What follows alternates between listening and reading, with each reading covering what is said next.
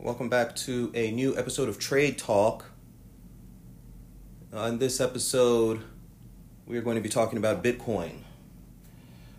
Kind of make it pretty straight and clear because Bitcoin is an interesting thing. We've spoken about it before when we said Bitcoin would be cut in half. Those price fluctuations have already happened. We had more market uncertainty back then. I think that would have been about maybe April, May. And here we are in June. Here we are in December. And you see the price of Bitcoin running to, 19,000, almost 20,000. The high in 2017 was about 20,000. So we're in an interesting position of what is to come with Bitcoin and what is exactly happening. This is my thesis.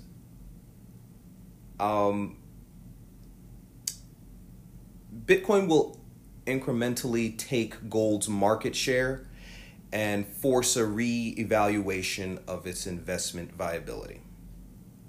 That's what I think. I know that is wordy, but it is the best way to say it. Gold has been having outflows, about $4.4 billion, with Bitcoin receiving inflows of about $1 billion. How do you track this? Well, from the SPDR ETF of GLD, you can see the outflows for a month. And in the past month of November, you had outflows of 4.4 billion. And then for BTC, you can look, BTC is the abbreviation for Bitcoin. You can look at the Pink Sheets ETF. There's one ETF for Bitcoin, which symbol is GBTC, also known as Grayscale Bitcoin Trust. You can see their inflows of $1 billion.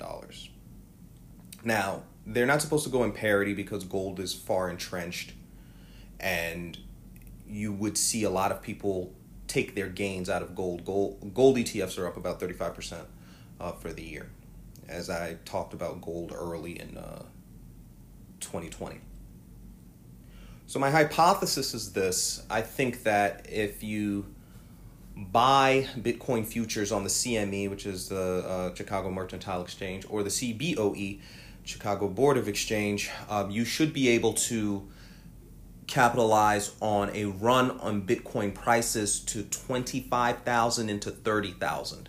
I am willing to put two contracts out there of strike prices at 25,000 in June of 2021, and then another 30,000 in December of 2021.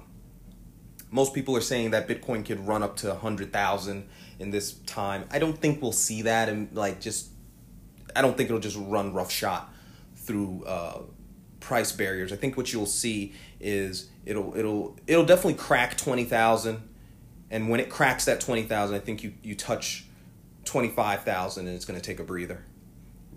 Probably people will collect some profits, and it will continue to run. So it continuing to run, and most people are going to hold their position, looking for the big cash out, 60, 50, how many ever thousand that enthusiastic people are looking for it to run up to.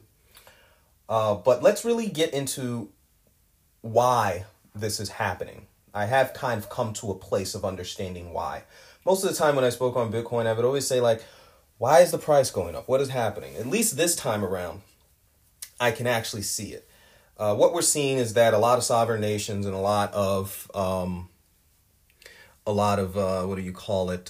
government regulatory agencies, not only just here, but in other countries, are starting to put into place things that will manage cryptocurrencies and ensure that those governments control something about it. It doesn't mean cash is trash and it's gone to the wayside and everything's going to switch over to crypto and Bitcoin. I don't think we're there yet. However, but it does mean that digital currency is being acknowledged by these bigger governments, and they fully intend to be involved as you have the FTF making its rules, and you have the SEC starting to get a little weaker on its rules and, look at things for the benefits of the future. Now, what does this have to do with Bitcoin kind of taking gold's market share?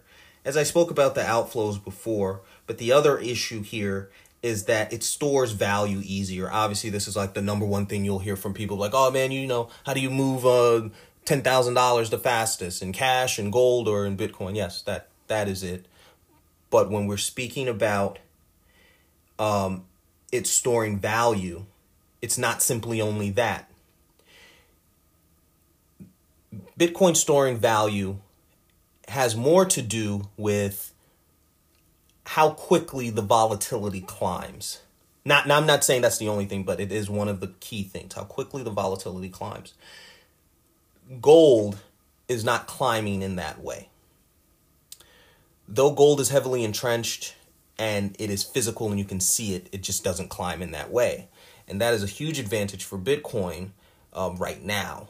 So when you're saying like, well, why is it running? It's because it's just in comparison, if I had the same $10,000, $20,000, $100,000 and I put it into Bitcoin, though it's not a physical thing, the way the volatility is climbing and running makes it a more viable option. You also have an issue in the economy of where things are good, right? I'm not talking about in the working economy. I'm talking about in the stock market.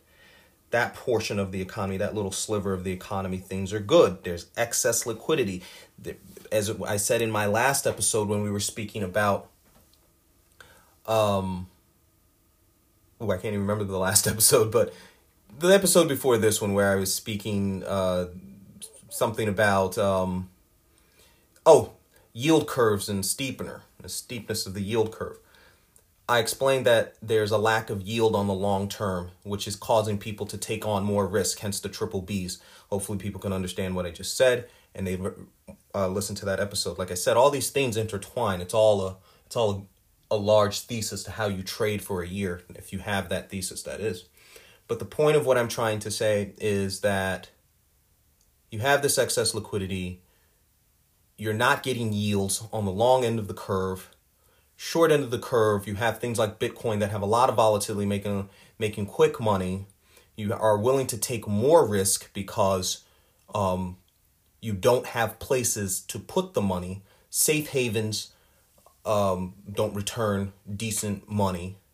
And then a lot of your good companies that you would have put your money into have been downgraded due to the COVID. So people are taking a swing at this. And where you can even see this, it's not so much that companies. Well, let me not even say it that way. What I'm trying to say is you have hedge funds now looking at BTC. Again, that's Bitcoin. Hiring crypto analysts, bringing people in so that they can see if it is viable for them to start putting money into it. But even more so than that, you have bigger companies. For example, Mass Mutual, $100 million invested into Bitcoin, purchasing Bitcoins to, I guess, shore up or hedge their insurance portfolios. So people are moving money. It's happening. It doesn't mean institutions are replacing Bitcoin in their overall portfolio or saying, we don't need gold. It just means that there's a potential rebalancing coming, and that potential rebalancing is going to move money around. Most people who are very hard on Bitcoin, including myself, this is Ray Dalio, other big fund managers, are now saying, well, it does have a viable means to not so much replace gold, but supplant the amount of money people put into gold and it get flipped over to Bitcoin. This isn't a very crazy, wild, complex episode.